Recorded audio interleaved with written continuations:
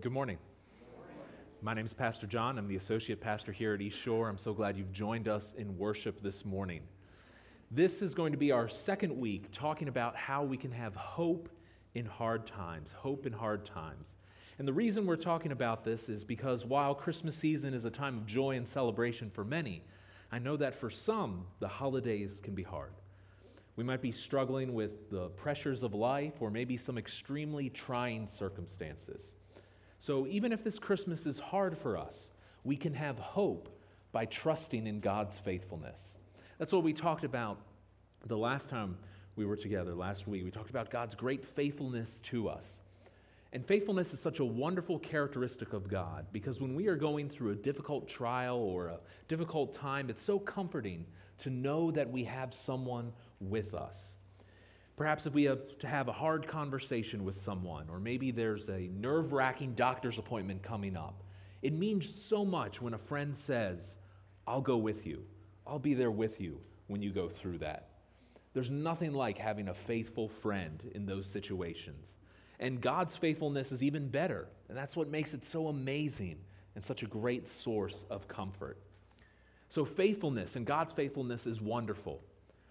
But I think if we're honest, just faithfulness, that's not completely satisfying to us. Because in trying times, we want something more than someone to say, "It's okay, I'm going to be with you." That's wonderful. We're so grateful for that. But what we want is the situation to be over, to be made right. We want justice. We want our struggle, our efforts to be noticed and appreciated. We want to see the wrong in our life made right. And every human has this built-in desire for justice. If we see something wrong, we want it to be fixed. We want justice. We want rightness. We want fairness. If you're a parent or even younger brothers and sisters, you'll know one of the first things a child learns to say is, "That's not fair." Now, as adults, as grown-ups, we know that life is not always fair, so we don't say that. But just because we know that doesn't mean that we like it. Deep inside, we want things to be fair, to be just, to be right. And that brings us back to our amazing passage in Lamentations chapter 3. Today, we're going to look at the second half of the chapter, and we're going to discover that God promises us more than his faithfulness. He promises justice. In hard times, we can trust in God's great justice. So let's take a look. If you're not there already, please turn your Bibles to the book of Lamentations, chapter 3. It's a short book, so if you're using that red Bible in the seat back in front of you, it should be on page 434. 434. And once you are there, in Lamentations 3, I'd ask that if you are able, you please stand to honor the reading of God's Word, and then follow along. I will read our passage for today. We're reading the second half, so I'm starting in verse 34. So Lamentations, big number 3, little number 34. And then I'll be reading to the end of the chapter, and I'm reading from the English Standard Version. Verse 34. To crush underfoot all the prisoners of the earth, to deny a man justice in the presence of the Most High, to subvert a man in his lawsuit, the Lord does not approve. Who has spoken and it came to pass, unless the Lord has commanded it? Is it not from the mouth of the Most High that good and bad come? Why should a living man complain, a man about the punishment of his sins? Let us test and examine our ways and return to the Lord. Let us lift up our hands, our hearts and our hands to God in heaven. We have transgressed and rebelled. You have not forgiven. You have wrapped yourself with anger and pursued us, killing without pity. You have wrapped yourself with a cloud so that no prayer can pass through. You have made us scum and garbage among the peoples.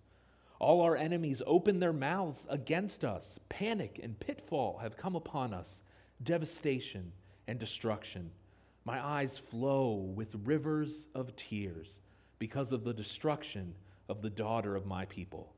My eyes will flow without ceasing, without respite. Verse 50, until the Lord from heaven looks down and sees. My eyes cause me grief at the fate of all the daughters of my city.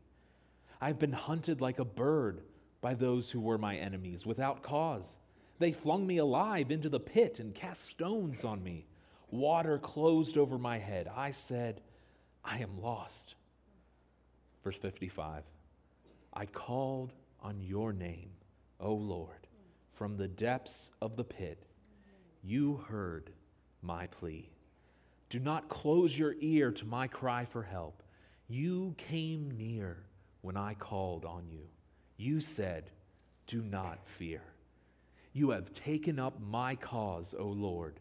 You have redeemed my life. You have seen the wrong done to me, O Lord. Judge my case. You have seen all their vengeance, all their plots against me. You have heard their taunts, O Lord, all their plots against me. The lips and thoughts of my assailants are against me all the day long. Behold, they're sitting and they're rising. I am the object of their taunts. But you will repay them, O Lord, according to the work of their hands. You will give them dullness of heart. Your curse will be on them. You will pursue them in anger and destroy them from under your heavens, O Lord. Let's pray.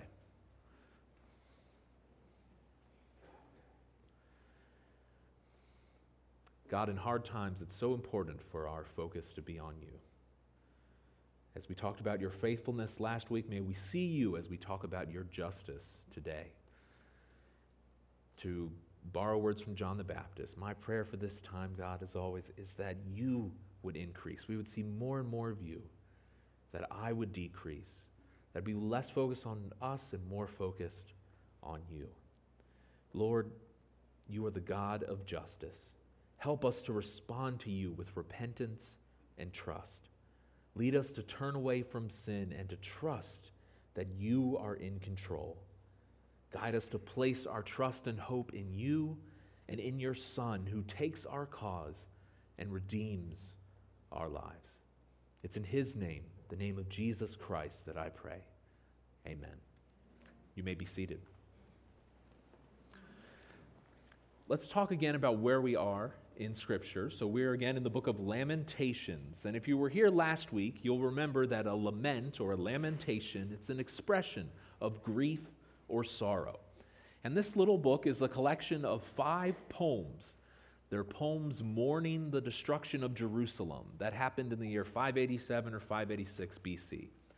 What happened was God brought his people into a promised land, but once they were there, they decided to worship other gods. And that forced God to send enemy nations to attack his people, to conquer their territory, to destroy their cities, and to send most of them away into exile. The author of this book is assumed to be the prophet Jeremiah.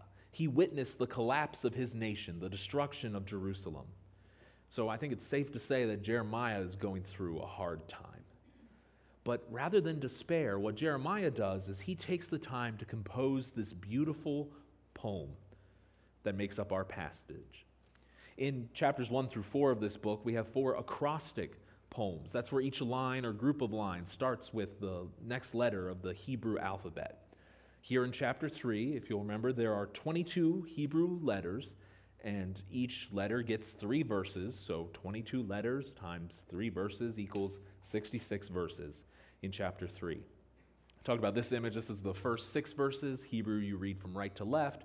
You'll notice 1, 2, 3 start with the same letter, and 4, 5, 6 start with the same letter. So you can see the acrostic pattern in Hebrew. Last week, we looked at the very first half of the poem. It taught us that when it feels like God is against us, we should trust in his great faithfulness. The destruction of Jerusalem, it made Jeremiah think that God was now an enemy of his people. But then he remembered that God was faithful and that this time of darkness would be used by God to create a greater light. Even though it was painful, God had a purpose in his people's suffering. In our passage today, Jeremiah is continuing to unpack the Lord's faithfulness, and he's going to do that first by praising the God of justice. The God of justice. Jeremiah trusted that God was just. Now today we often like to talk about how God is love, God is grace, God is mercy, but the Scripture talks a lot about how the one true God is a God of justice. And our passage here is one example of that. In verses 34 through 36, we learn the Lord does not approve when prisoners are mistreated or crushed underfoot. He sees when his people are denied their rights and the justice that they deserve. Injustice before God's face, in defiance of his character, that's an affront to him. He finds it offensive. He is insulted and angered when people's rights are subverted, deprived, or twisted away from them.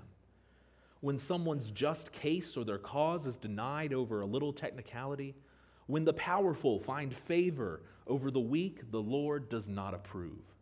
Why? Because justice is important to God. It's a part of his character. Moses described God this way, the big letters. He called God the rock. His work is perfect, for all his ways are justice. He then adds a God of faithfulness and without iniquity or sin, just and upright is he. God is perfect. He never does anything wrong. Now, we may not like what he does. We may not agree with it from our perspective, but the truth is that everything he does is right. And that's what justice is. It's right behavior or right actions being rewarded, whereas wrong behavior and wrong actions are punished. It's things as they should be. And this is a desire we see even today in the world. If you look at what's happening in the world around us, you'll see there are protests everywhere, from Hong Kong to Iran to almost every day in Washington, D.C. Why are people protesting? Because people want justice. They want to see wrongs made right. This isn't a new desire. It's coming from the very heart of God. But the key is trusting him to bring it about. The prophet Isaiah would write that the Lord longs to be gracious to you. He rises to show you compassion, for the Lord is a God of justice. Blessed are all who wait for him. God's justice will come in his timing. Now, that doesn't mean that it's wrong to protest. That doesn't mean it's wrong to seek justice in our world. But we have to realize that true and perfect justice can only come from the Lord. Jeremiah was reminded of this as he looked around the destroyed city of Jerusalem. This once great city had spent years denying God, years pursuing their own sinful desires. But at long last, the day of reckoning came. And so the city's destruction was judgment from the Lord. As Jeremiah writes in verses 37 and 38, nothing can come to pass unless the Lord commands, decrees, or gives permission for it to happen. It is God's commands from his mouth, his authority, that bring about both the good of well-being and the bad of calamity and woe. Prophet Amos had actually made a very similar point much earlier. In Amos 3:6, he says, "Is a trumpet blown in a city and people are not afraid? Does disaster come to a city unless the Lord has done it?" God is in control. Everything that happens comes from him. And Jeremiah is realizing that this is actually good news for him and for the Israelites. Because while God's judgment was coming on them right now, that was not going to be the final word. In his own book, in the book of Jeremiah, God said this, "For thus says the Lord, just as I have brought all this great disaster upon this people, so I will bring upon them all the good that I promised them." God was bringing judgment and woe on the people now, but it was also in his power to do good to them and to bless. And Jeremiah trusted that God would do that again soon. And we have to imagine that took a lot of faith, because if you remember what we read last week, Jeremiah and his people are in horrible conditions. The city is collapsed. Their country is destroyed. Yet he still trusted God to do good. After all, Jeremiah knew that the people had earned this judgment. If you look in verse 39, he asks a rhetorical question. He says, "Why should a living man, why should someone who's alive complain about the punishment of their sins?" If God is a God of justice, if he brings about both good and bad circumstances in our lives, why should we complain when he judges our sin? And the Israelites had sinned. Judgment and exile were God's discipline on these people for their sin. He did it because he loved them, and they should not complain. In the words of Micah 7:9, the prophet says, I will bear the indignation or the judgment of the Lord because I know that I have sinned against him. And I'll bear it until the Lord pleads my cause and executes judgment or justice for me. He will bring me out to the light. I shall look upon his vindication. God is just. He will not let his people continue in sin. He will bring his judgment and discipline to those who turn away from him. And at the same time, he will restore those who return to him. The Lord will plead the cause of his repentant people. He will turn them back to the light because he is in control. The God of justice will bring justice. This section is kind of a transition from what we read last week. We talked about how God has a purpose in everything he does in our lives.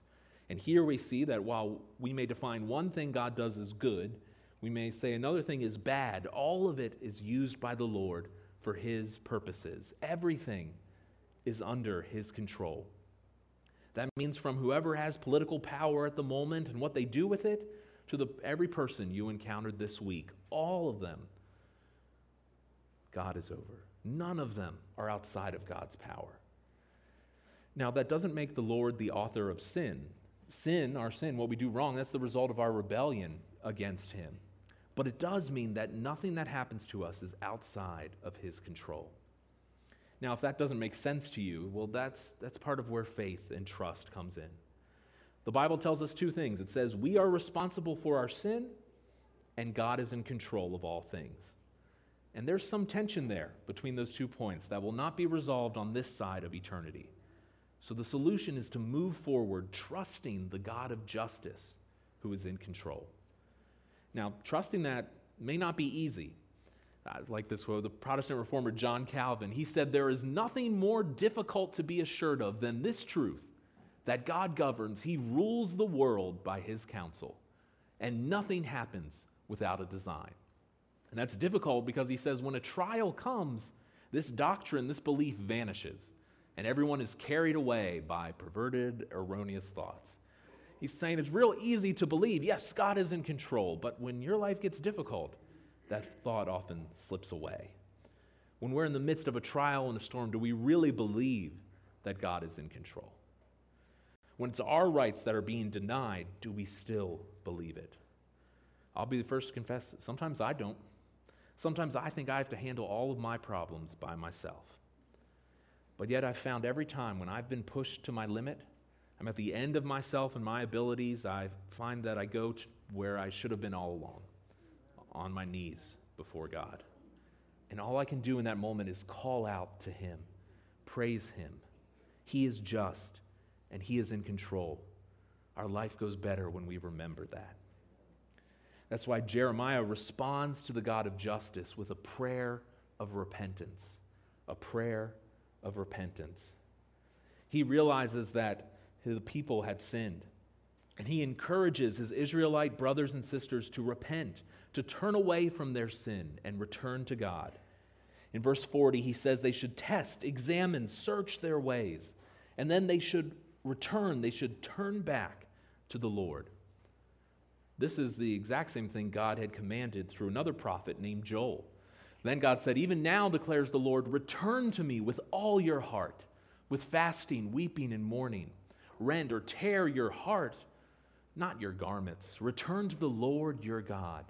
Why? Because he is gracious and compassionate, slow to anger, abounding in love. He relents from sending calamity or disaster. God is gracious and merciful. He wants to change our hearts first and foremost. And that's why it was so important then and so important today for God's people to examine what is happening on the inside in their hearts. Every person should examine themselves before God. This isn't just an Old Testament thing. The Apostle Paul passed this on to believers today. He said in 2 Corinthians, examine yourselves to see whether you are in the faith. Test yourselves. Do you not realize that Christ Jesus is in you? Unless, of course, you fail to pass the test. So we should make it a regular practice to examine ourselves. We do that through prayer, through the study of God's words. We should find out what our hearts really worship and adore. If you do this, maybe you will discover that you don't know God after all. You usually do the right things, you know all the Christian lingo, but the Lord is not the love of your life. Now, I'm not telling you to doubt your salvation. I'm telling you what Paul is saying and what Jeremiah is saying here. We need to examine ourselves. Is our daily life consistent with what we believe? Do we respond to the pressures of life the way that Jesus would respond? And if we don't on a regular basis, it's extremely important that we figure out why. Now, on the other hand, if we examine ourselves, we may discover, yes, we do know the Lord, but there are certain things that try to pull our heart away from Him. And so it will help us to examine that and know what those things are that pull us away from God and how we will deal with them when they come up. Let me give you a somewhat silly but very personal example for me. Through examining myself and talking with friends and family, I've realized that I become frustrated and upset when I'm hungry. That's something I've discovered. So knowing that, thank you, knowing that about myself, knowing that that happens, I can prepare my heart, mind, and body for moments of temptation. I do that two ways. One, I can pray for strength and God's grace when I'm hungry. Oh, I'm hungry. Okay, Lord, I need you now. And number two, I can pack a snack if I'm going somewhere. Now, maybe that's not your issue. You're like, that's silly, Pastor John. Okay, but have you taken the time to examine yourself? Have you taken time to figure out where you stand before God and what could possibly keep you from Him? And if we discover that we do not know God or that we've sinned, we need to pray a prayer of repentance. In verse 41, Jeremiah instructs the people to lift up their hearts, lift up their hands to God, and to call out to Him. And these prayers of repentance begin with confessing sin. Look what he says in verse 42. He starts his prayer. We have transgressed, we have sinned, we have rebelled. And since they did not repent, God did not forgive or pardon them. He brought judgment and exile to the Israelites. Jeremiah's prayer here, this prayer of repentance, it's very similar to another one in the Old Testament from the same time period in the exile. Another prophet named Daniel was in exile in Babylon, and this is what he prayed. He said, "To the Lord our God belong mercy and forgiveness, because we have rebelled against Him. We have not obeyed the voice of the Lord our God by walking in His laws, obeying what He says. He set them before us by His servants, the prophets." Both Jeremiah and Daniel are acknowledging that the people had broken God's laws. They had sinned against Him. And both are pointing that God is the one who can forgive. They are calling out to Him for forgiveness. So both Daniel's in Daniel 9 and Jeremiah's here, they are excellent prayers of repentance. And think about this. This is Jeremiah and Daniel. They're two of the most moral men in Israel. But they did not view themselves as completely innocent. They use we. We have rebelled against Him. We have transgressed and rebelled. And most importantly, they're not making excuses. They're accepting responsibility for their actions and for those of their people. They're not saying, "God, I know we did this wrong thing, but we were tired. God, yes, we were sinning then, but we were having a bad day." Now, their words are, "We have transgressed and rebelled." Repentance means taking responsibility for our actions and then accepting the consequences, whatever they may be. And there were severe consequences for the Israelites' sins. That's the next few verses of this section. Jeremiah is reminding God of his condition. God had wrapped or covered, enveloped Himself with anger. He seemed to pursue and chase His people to bring them to judgment. Many Israelites were killed, slaughtered by their enemies without mercy and pity.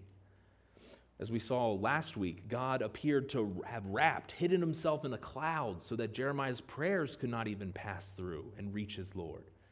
Instead of rescuing His people, God seems to have discarded them like scum, refuse, and garbage. And with the destruction of their nation, the Israelites are now less than other people. They do not have a land of their own. They are a homeless people. And so their enemies taunt them, and they're filled with panic, terror, and fear. It was like God had laid out a pitfall or a snare, a trap that then led to their devastation, their destruction, and their ruin. In verse 48, Jeremiah responds with rivers or streams of endless tears for the destruction of his people. He cries without ceasing, without respite, without relief. He cannot stop weeping for his lost people. And as we talked about last week, that's probably how we would respond if we were in the same situation. Imagine if we lost our family, our friends, our home, and our country all in one day. The only thing he felt that could stop his tears would be if the Lord looked down from heaven and stopped his pain. That's what he says in verse 50. And that's going to happen, but we're not quite there yet. In the meantime, Jeremiah says in verse 51 that the destruction he sees with his eyes brings him grief and suffering to his soul. His heart is breaking at the fate of the women in Jerusalem. Now, I don't want to go into too much detail here, but in the ancient world, things did not normally go well for women in a conquered city. Most would be used, abused, and then enslaved. And Jeremiah is witnessing all of this firsthand. And although while, of course, what the women went through is worse than what he experienced, he's still broken. He is in shock over what he has seen. And it kind of reminded me of some interviews that I read and watched this week. That's why I have the picture on the screen. There was this unexpected volcano eruption in New Zealand.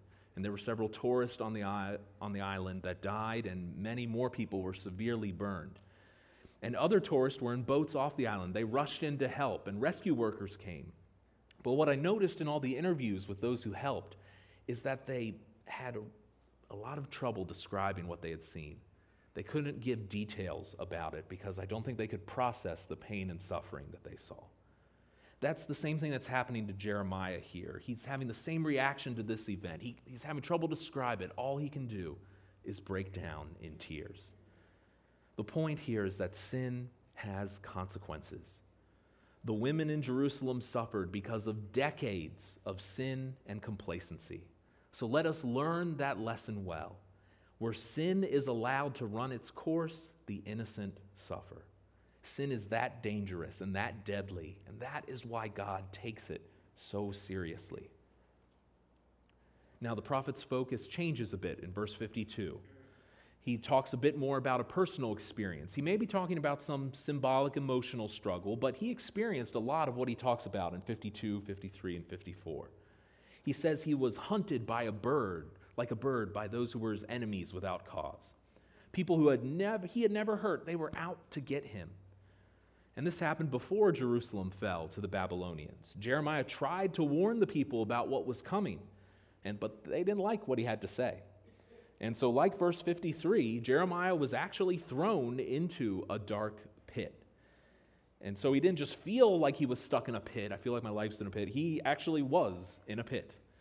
In Jeremiah 38:6, we see this. They took Jeremiah, they cast him into the cistern, the well, the pit that belonged to Malchiah, the king's son, which was in the court of the guard. They let him down by ropes into it.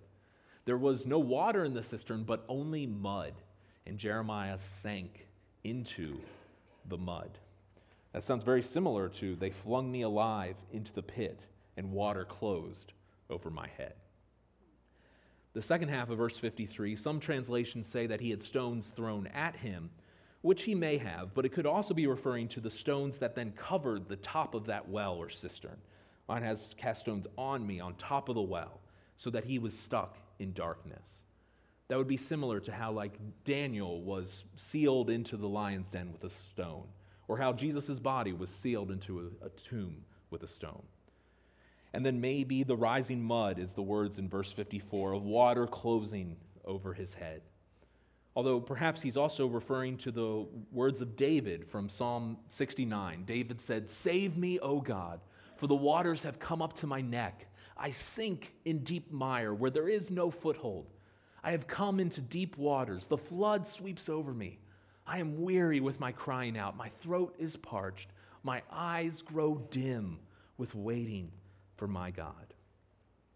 Either way, whether Jeremiah is talking about a real thing or he's just referencing David's words, I think many people can relate to feeling overwhelmed by the mounting pressures of life. Jeremiah felt like his life was lost. He thought he was going to perish. He was going to be cut off from the land of the living. And at the very end, he makes a desperate appeal to God with this prayer.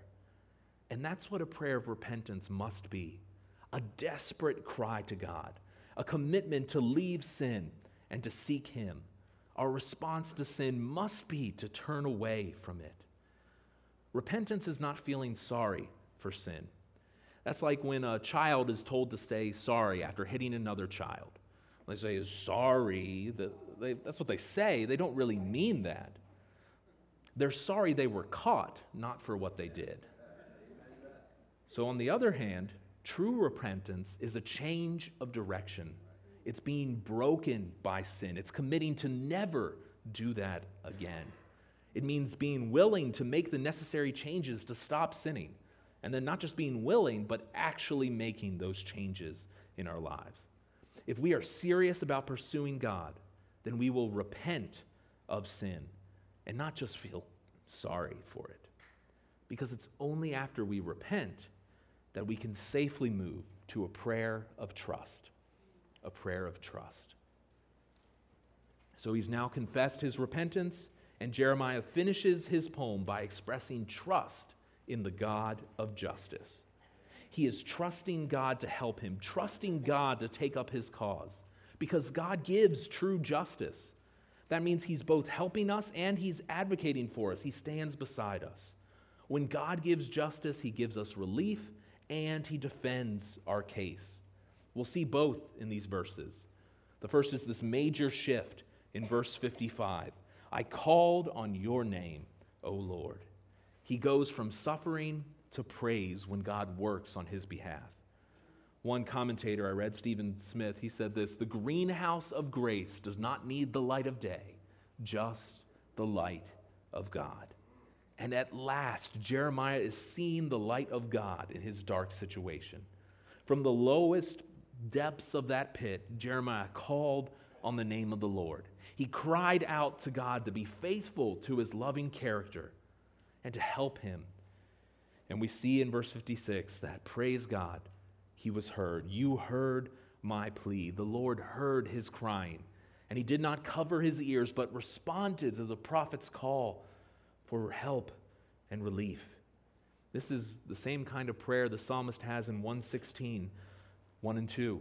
I love the Lord, for he heard my voice. He heard my cry for mercy. And because he turned his ear to me, I will call on him as long as I live.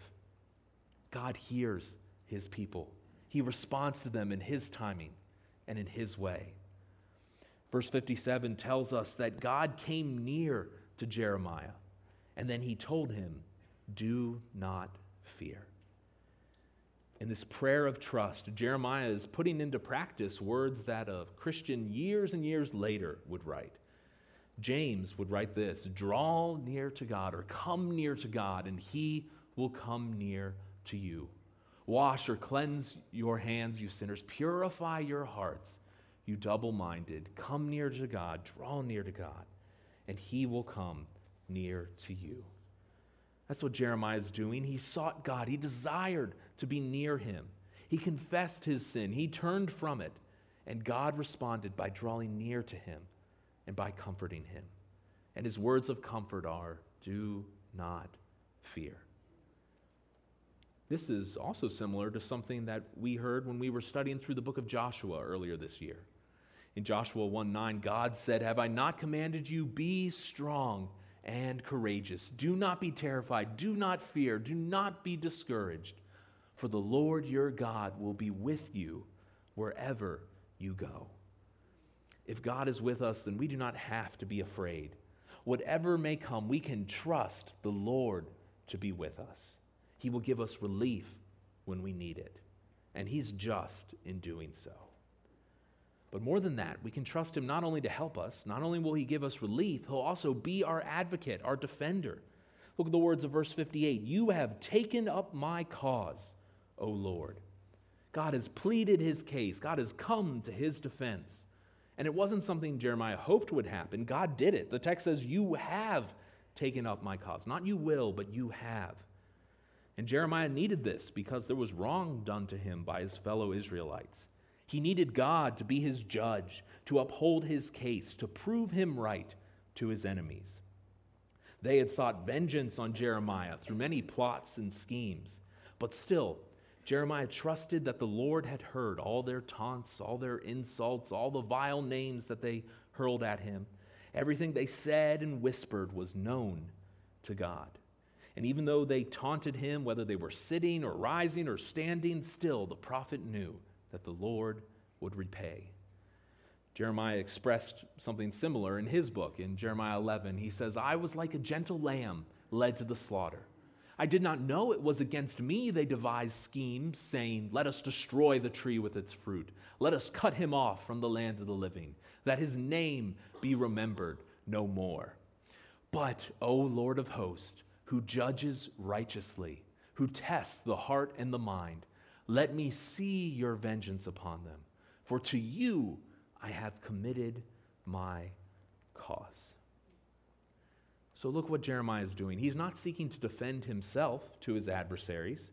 He's trusting the God of justice to do right.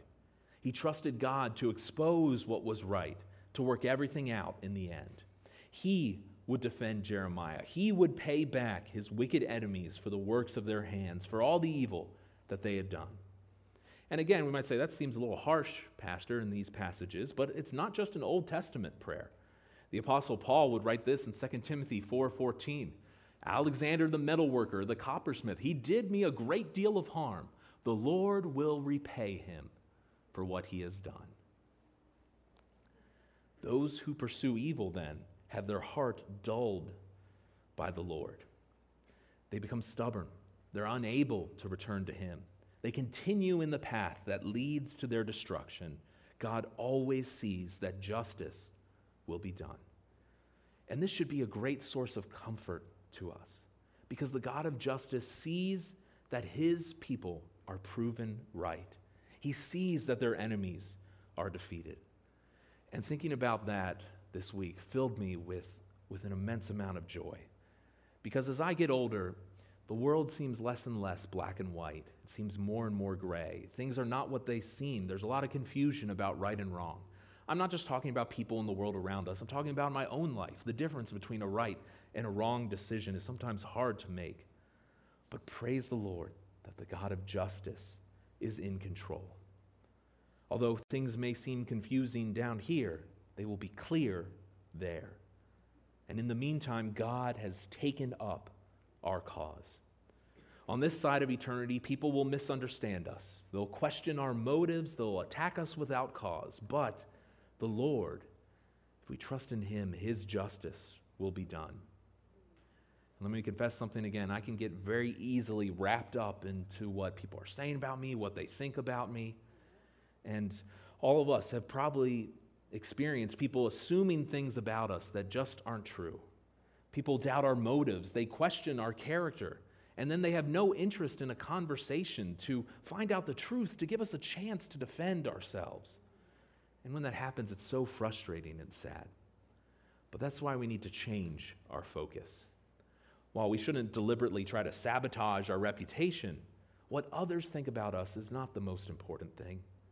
If God is on our side, if he pleads our case and our cause, then we do not need anyone or anything else, because what he thinks should be most important. If we know God through his Son, Jesus Christ, then he is on our side and he defends us. And so when people say things, when others attack, we have to have the humility to say, God, you defend my reputation because I can't. And Jeremiah is reminding us here that in the end, God will do right.